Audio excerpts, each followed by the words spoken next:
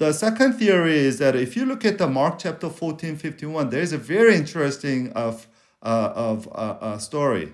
When Jesus was arrested, there was a young man wearing nothing but a linen garment. That means a long undergarment. And he was following Jesus. And that was actually John Mark.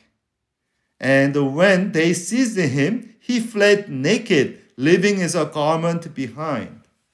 And when he was fleeing, taking off the clothes, in the process, somehow his fingers were cut off by the swords of the soldiers. That's the number two theory. And number three is a worse theory. That is, it is a metaphor for his clumsy, ungrammatical, crude, and unpolished Greek writing. And I want you to know that there has been actually renaissance of a Markan scholarship in the last 25 years. Because once the scholars, biblical scholars, actually found the beauty and ingenuity of Mark's organizing skills of his gospel materials, and even his unsophisticated Greek, some scholars actually think that it was an intentional strategy to make a connection with his audience. So I pray that our study will uncover some of its profound simplicity. As one of the known New Testament scholars named Ben Witherington III said, Gospel of Mark is one of the most exciting yet intriguing early Christian documents. So now, that's about the author. Mark wrote his gospel in late 60s after Peter's martyrdom in Rome, and he wrote the first gospel of the New Testament for Christians in Rome and Italy who were at the time undergoing a severe persecution. And that's why Mark in every possible way, he tried to encourage them. So for instance, if you looked at Mark chapter 1, verse 13, when Mark talked about temptation of Christ, he kind of portrayed as a battle. And then he said this, Jesus was in the wilderness 40 days, being tempted by Satan. He was with the wild animals, and angels attended him. Why did Mark mention wild animals? Because according to first century Roman historian Tacitus, wild animals were used to kill Christians. And that's how Romans entertained themselves, just like in the gladiatorial games. So Mark was trying to encourage the suffering, persecuted Christian. Now, what would you say to the persecuted Christian? How do you encourage or minister to them? That's the theme of the Gospel of Mark. And theme of this book is suffering servant. Jesus, the suffering servant of God. It is a fitting response for the followers of a suffering Savior to take up the cross and die for his name. So the key verse of the Gospel of Mark is Mark chapter 10, verse 45. I hope you memorize it.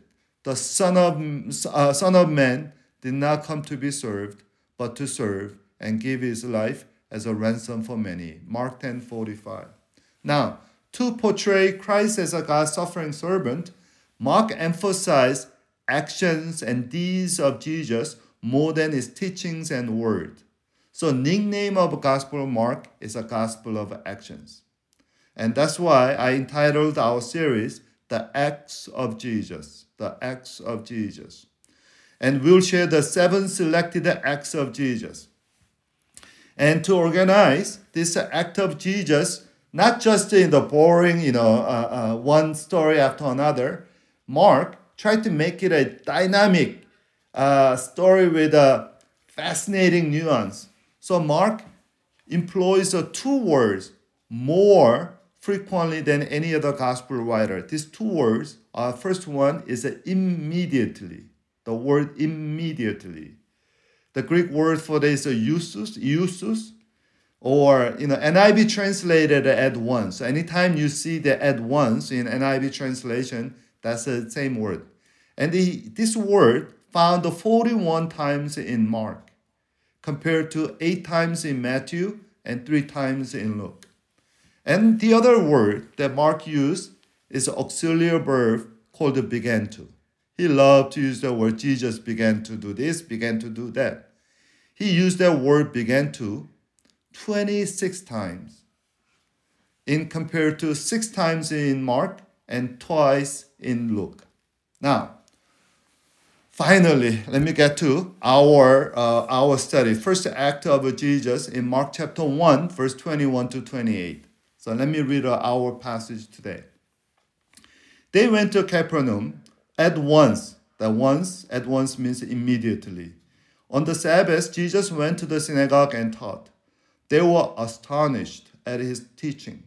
He wasn't like the legal teachers. He said the things on his own authority.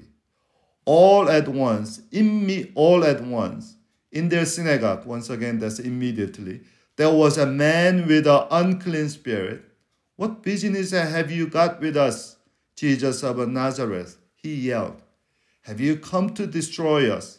I know who you are. You are God's Holy One. Be quiet, ordered Jesus. Come out of him. The unclean spirit convulsed the man, gave a great shout, and came out of him. Everyone was astonished. What's this? They started to say to each other, new teaching with a real authority. He even tells the unclean spirit what to do, and they do it. Word about Jesus spread once again at once, immediately, all over the surrounding district of Galilee. The theme of the first act of Jesus in the Gospel of Mark is about his authority. In today's story, we will see the unprecedented authority of Jesus. And we see the effects of Jesus' unprecedented authority manifesting in 3 ways. First, with the disciple. Second, with the people of synagogue. Third, with the demon-possessed men or demons. So, verse 21 said, they went to Capernaum. Who are they? For that, let me read a preceding passage, verse 16 to 20. As Jesus walked beside the Sea of Galilee, he saw Simon and his brother Andrew casting a net into the lake, for they were fishermen. Come follow me, Jesus said, and I will send you out to fish for people. At once, they left their net and followed him. And when they had gone a little farther, he saw James, son of Zebedee, and his brother John in boat and preparing their net. Without delay, that's the same word for immediately, he called them, and they left their father Zebedee in the boat with a hired man and followed him. So they, in verse 21, means Jesus and 2 sets of brothers, Simon Peter and Andrew, and the sons of Zebedee named James and John. Here, we must recognize that Jesus does not work alone. Jesus worked with and through human, especially community. God involves us in his work. Our God is an ultimate community builder. Our God graciously called us into community. And here we see Jesus' authority in calling disciples into his messianic community. First of all, Jesus said, come and follow me. This simple calling actually has a huge revelation and unprecedented implication. Because the Jewish rabbis usually say, follow God or follow Moses. They never say, follow me. Just like the scribes, we will see in the next point, the Jewish rabbis formed their teaching community based on authority of Moses or Mosaic tradition. Jesus formed his community based on his own authority, nobody else's. And then he also gave his community the purpose or mission of God. That is, I will make you fishermen of people or fisher of souls. the summons to be a fisher of a man is actually, it's not just a familiar metaphor. It actually has an eschatological meaning. Because if you look at the Jeremiah 16:16, through prophet Jeremiah, God said this, "Now I'll send for many fishermen, declares the Lord, and they will catch them. And after that I will send for many hunters, and they will hunt them down on every mountain and hill and from the crevices of the rock." So fishermen and hunters are the eschatological, metaphor of God's judgment. Before God judge, God will gather everybody. And God used a metaphor of a fisherman and hunter. Those of you who love fishermen, you know their resilience. Fishermen, I know some friends who like fishing. They stand in the same spot, early morning to, a long time just to catch some fish. That's the resilience. I know a little bit about hunting because I hunt squirrel in my backyard. I hate squirrels that comes to my house. So I have a BB gun. And some of you heard that, anytime I saw squirrel in the morning, my daily devotion is gone. I just go up and aim. And it is such a exuberant, It's killing animal is not good. But point is, the hunting is exciting. And that's the metaphor that God used. Now, being a fisherman of a people, I want us to know that it has a very important consequence in every individual's life. For us, fishermen is just a casual leisure activity, right? What about to fish? To fish, being caught, is a life-altering critical experience. To fish, you cannot live life. Once you caught, you're gone, you're done. You have to be different. And I am forever grateful to God to send a resilient fisherman to my life and caught me. That caught me with the gospel. And another thing that I like to remind us about the fishing is this. The common biblical way of fishing, especially in the Sea of Galilee, is a communal. It is a drawing a net with others. Fishing was done corporally, not individually. For us, fishing is an individual activity. In Jesus' time, it was a communal. And that's the purpose of our house church. And we pray and we reach out to our VIPs together as a house church, as a group, a fishing community. It is my weekly prayer that every house church experience this corporate fishing. So I hope every house church, we have 11 house churches, that we will catch some fish this year, seriously, with the love and prayer and care. Otherwise, I want us to remind what is the alternate of not being a fishing, spiritual fishing community. We will be Ephesian church. Those of you who don't know the Ephesian church crisis, ask some of our members, ask them, what is the Ephesian crisis? Ephesian church crisis, which comes from Revelation chapter 2, means when we stop evangelizing, church slowly cease to exist as a God's people. And church become just a cultural entity and more like a subcultural religious, civil religious community rather than radical people of God in this world. Now, so Jesus went with the disciples, Jesus went to Capernaum. This is for the first time together. And the Capernaum became a headquarters in Galilee ministry.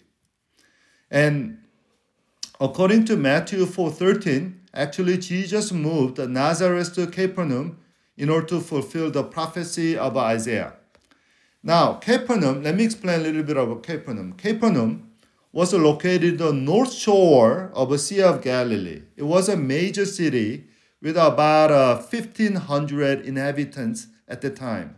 It was center of a fishing business, as well as it was situated on busy trade route, and thus it had a tool booth for tax collecting. And that's why the Roman garrison with a centurion also was stationed there. And scholars think there are several synagogues. And what is a synagogue? Okay, we all know synagogue is a Jewish people's place of worship. But let me explain a little bit about synagogue today. Synagogue came to exist when Jewish people were scattered around the world after Babylonians conquered Jerusalem and destroyed the Temple of Jerusalem. And then when they were scattered all over, they wanted to sort of have a place of worship and place of teaching Jewish tradition to their children. So Jewish people made a decision that whenever there are more than 10 Jewish men, any Jewish man by definition of an age of 12 above, whoever finished the bar mitzvah is a qualified adult. Anytime there is more than 10 Jewish adult, they can form synagogue. And why 10? Because everybody has a job to do. So synagogue was a voluntary lay organization, and its leader was called the ruler. So it's not it's not led by a religious leader. It was led by a lay leader who organized. And do you know who is well-known synagogue ruler in the gospel? Anyone remember? Yeah. Guy named Jairus, who had a 12-year-old daughter. And the synagogue is important to Christians because synagogues later became a launching pad for Christian missionaries in the book of Acts. Whenever Paul and other apostles visited a new city to preach the gospel, the first place they went was synagogue. And New Testament scholars think that an early church structure, such as the communal, voluntary organizational structure, was actually borrowed from that of the synagogue. Now, at once, verse 21, on Sabbath, Jesus went to synagogue and taught. At the time, the custom of a synagogue was that the ruler or leader of a synagogue asked if there is any rabbi, and especially if there is a visiting rabbi that they want to, read a scripture and tell us the meaning of it. So this was Jesus' first teaching at the synagogue in Capernaum. And the result was, once again, unprecedented. It's a phenomenal. Look at verse 22. They were astonished at his teaching because he wasn't like the legal teachers. He said things on his own. Here, the astonished does not mean, oh, it was a great sermon. I was touched. I really like your exposition. I learned a lot. No, that's not what it meant. When Mark said they were astonished, it meant more shock and awe. In the Gospel of Mark, Mark used 6 different words for amazement and astonishment. And today's passage has 2 different words. Verse 22, that amazed. In our English translation, it's all astonished. But in Greek, actually, it's a different word. It is ekplesio, which means more like a dumbfounded. People became speechless. They're so awed that they don't know what to say. And then verse 27, another astonished. That word is a thambeo. Thambeo is a sense, it implies a sense of wonder and even terror. So I like to use that people were thunderstruck after, Jesus especially cast out the demon. So this is awestruck, stunned. Why were they speechless and stunned and awestruck? They say because of Jesus' teaching had authority. It was authoritative on unprecedented level. And they said, verse 27, they said, this is a new teaching with a real authority. Okay, if you remember, there are two Greek words for new. One Greek word is a neos, and the other one is kainos. Neos means something novel, something more recent, new in the sense of a more recent in time. Whereas a kainos means new in the sense of a new in quality, different in nature from the old. So kainos describes something novel, unknown, remarkable. Not only new, but actually kainos means superior to the old. So here, the new, when they say it's a new teaching, this is a word for kainos. So if a neos means chronologically new, kaios means even crucially, critically, essentially new. And people felt that Jesus' authority was a completely new level that they never seen, in contrast to that of legal teachers. Who are the legal teachers? In original Greek text, they are the scribes, one word scribes. Or the word for scribes is a grammateus. Grammateus is people who know grammar. That means people who know people who know how to read and how to make a sense out of the sentence.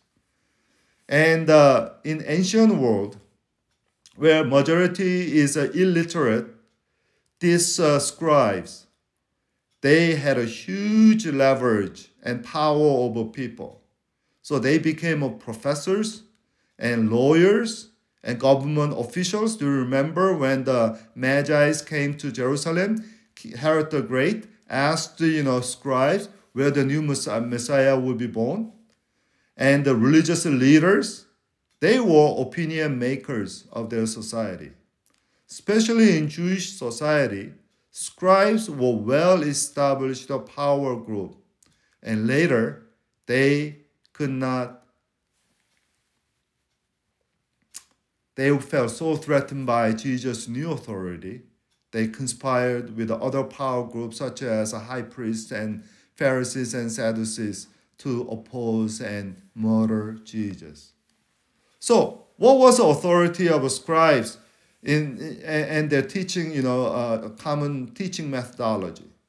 They usually go through the chain of tradition, exposing the inferior teacher's view on that subject and exclaiming their own position as the superior view. Simply put, this is how scribes, present their view, their teaching. My theology is great because others are not so great. Have you seen some people who feel great only at the expense of other people's inferiority? Have you met some people who need to make other people inferior in order to make them feel superior? That's the scribes. A long time ago, when I was in college, I visited a friend in Berkeley. He was a philosophy major, and I wanted to be actually a philosophy major because back then my English was not proficient enough. So I actually couldn't be I majored in history to improve my English as well as satisfy my interest. But philosophy was always love of my heart, along with the history. So I took I went with my friend, and it was a class called modern epistemology class. Epistemology is a philosophy of knowing. How do you know what you know? And it was interesting because basically the professor was doing 80% of class. He was reviewing the previous philosophers, starting with Descartes and David Hume, John Locke, Immanuel Kant, and Hegel, and so forth. He was an analytical philosopher, a modern analytical, very heavily based on language. So he was basically saying, this view has this weakness, this view has this weakness. And then at the end he said, I am the best. So I told my friends that, hey, he's a salesman. 80% of class, he's basically saying how inferior others are, and 20% he just tell about how superior he was. Now, Jesus has an authority that none of us scribes ever dreamed of. And before I talk about the authority, let's look at the word authority. In Greek word authority is exousia. Exousia is a compound word. Ek means out of, and ousia is a being. Early church fathers defined the Trinity as three persons in one being. In Latin, it's tres personas, and mia ousia, or one being. The being means ousia. So exousia, authority means it comes from being. It comes from being. So Jesus' authority came from his own being. And his own being is different from rest of us. Jesus' own being goes further than his biological birth. His origin is eternal. And the Bible says Jesus has the power and authority. And it's good to distinguish. Even though power and authority are inseparable, there's slight difference. What is a power? Power is the ability to do something, whereas authority is a right to do it. Power is the authority to do something, and authority is a right to do it. So, what is authority of Jesus means to us? Authority of Jesus means that it has that our whole being ride on his authority. His whole being, his authority comes from who he is. And the way how do many people respond to Jesus' authority? People, there's a sophisticated way of rejecting Jesus and his authority. Is that people make Jesus just a great teacher. If you look at a lot of atheists or agnostics, they are all saying, not many of them say Jesus is evil.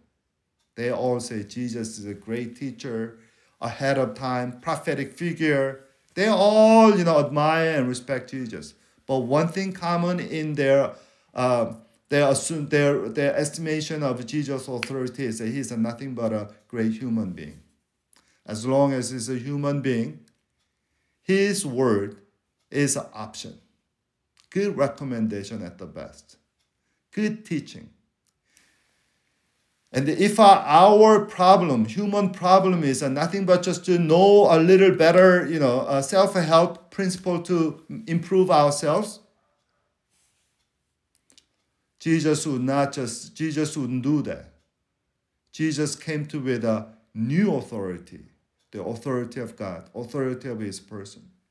Now, one good way to sum up the Jesus authority is this. The authority we see in today's story is not just a power to decide, but actually is a power to disturb and ultimately power to compel actions. So that is our final point of our message. Look at who responded to Jesus today's story. While people are amazed with Jesus' teaching with authority, there was a sudden intrusion of a demon-possessed man. He interrupted Jesus' teaching. By the way, I want to say clearly that Mark presented Jesus' teaching ministry as a primary act of Jesus, primary focus of Jesus' ministry. And exorcism is a sort of a corollary act of Jesus, not a main act. It's sort of a minor act. But this intrusion of demon-possessed man reveals a lot. Verse 23, all at once, in their synagogue, there was a man with an unclean spirit. Unclean spirit, that's how Jewish people call demon. And then this demon-possessed person through demons, demon through this, poor person, said, "What business have you got with us, Jesus of Nazareth?" He yelled, "Have you come to destroy us? I know who you are. You are God's Holy One." Do you notice this demon? He called themselves us in plural. And so there is a structural evil in this world. There's some people in our country, denying the systemic racism. Systemic racism is a Christian business because it's a structural sin. We have a serious structural sin called racism. When it calls a systematic racism or structural sin, we must recognize this. Individually, we are not as evil, we are not as immoral, but as a collective body, we can be very ruthless. Reinhold Niebuhr's book, The Immoral Man, A Moral Man and the Immoral Society, he pointed out well that in the name of a collective interest, human beings are known to make all kinds of horrible acts, such as a war, such as a colonization, such as a slavery, in the name of collective interest, such as a nationalism, or my social class, or my neighborhood. In the name of collective interest, we do demonic things. You have to recognize that. And gospel and authority of Jesus not only saves us individually, but also saves our culture from this structural sin, this evil, corporate evil. Now, this demonic, actually, what do you notice? This is demonic demons. They are the first one who called Jesus Holy One of God in the gospel, or beside John the Baptist. Yeah, and then this is scholars think that this was defensive measure in ancient ethos, that ancient people somehow thought that if you know the identity of a person, somehow you have a leverage over the person. It's like this. Very hierarchical society, some of you understand. You don't call somebody's first name unless you are older or superior than person. Those of you from the old culture, like East Asian culture or Confucian culture, those who grew up in the first generation Asian family, you understand. You never call your parents' name, but your parents call your name because they are superior than you. So calling your name or identity means leverage. That's what the demon trying to saying. But in this case, it was a bluff. It didn't work much. And Jesus said, what? Get out, be silent, be silent. By the way, what did you do? If demons publicly tell everybody that how great you are, that how holy and spiritual you are, don't we love free publicity? Don't we say any publicity is good? What did Jesus do? Today, Jesus' authority is filled with affection. A commentator said most people would remove the demon-possessed man in their meeting place, but Jesus removed the demon out of this miserable man. That's our Lord. And the way that Jesus cast out the demon, we also must recognize. Because Jesus didn't do any magical action or such as incantation or some kind of spelling or thing. In order to show you how simple and powerful and immediate the authority of Jesus was, let me read you a quote from Josephus. Josephus was a first century Jewish historian, contemporary of Jesus, and he was telling a story of an exorcist named Eliezer who demonstrated his exorcising, his demon casting ability before Roman Emperor Vespasian. So He put the nose of a possessed man a ring, which had under its seal one of the roots prescribed by Solomon. And then, as the man smelled it, drew out the demon through his nostril. And when the man at once fell down, abjured the demon never to come back into him, speaking Solomon's name and reciting the incantation which he had composed. Then, wishing to convince the bystanders and prove to them that he had this power, Eleazar placed a cup or a foot basin full of water a little way off and commanded the demon as he went out of the man to overturn it and make it known to spectators that he had left the man. Now, did Jesus use any of this technique? We're talking about Eleazar as a well-recognized, exorcist that was even, demonstrated his power in front of Roman emperor. Here, in Jesus' exorcism, there's no technique, no spell, no incantation, no symbolic act, simply his word. There was no category familiar or similar to Jesus' exorcism. Why? Jesus is God. He's a Son of God who came to our world for us. And his authority comes from God. Now, I want to say this. The first thing, Jesus' authority, when we encounter the Jesus' authority, look at me. We must be disturbed. Whenever Jesus' authority is revealed, there is a disturbance. Jesus' authority never received with welcome hands and say, yeah, it's a great. No. Whenever God does something, before there was an evil spiritual resistance. So Matthew 10:34, this is what Jesus said. Do not suppose that I have come to bring peace to the world, to the earth. I did not come to bring peace, but a sword. What kind of sword? For I have come to turn a man against his father, a daughter against his mother, a daughter-in-law against his mother-in-law. A man's enemy will be members of his own household. Anyone who loves their father and mother more than me is not worthy of me. Anyone who loves their son or daughter more than me is not worthy of me. Whoever does not take up the cross and follow me is not worthy of me. Whoever finds their life will not lose it. Whoever loses their life for my sake will find it. Look at me.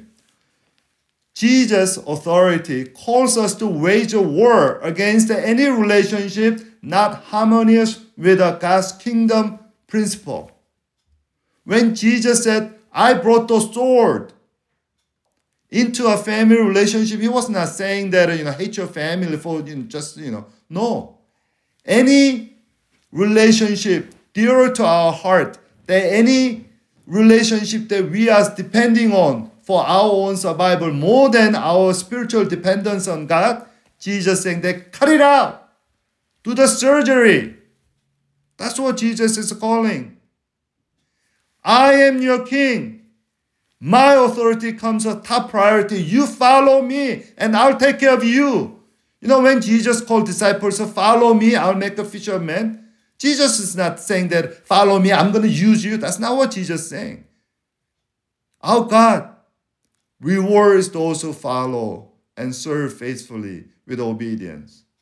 Jesus is saying that I have authority, and you reply to my authority with obedience, your life will be powerful.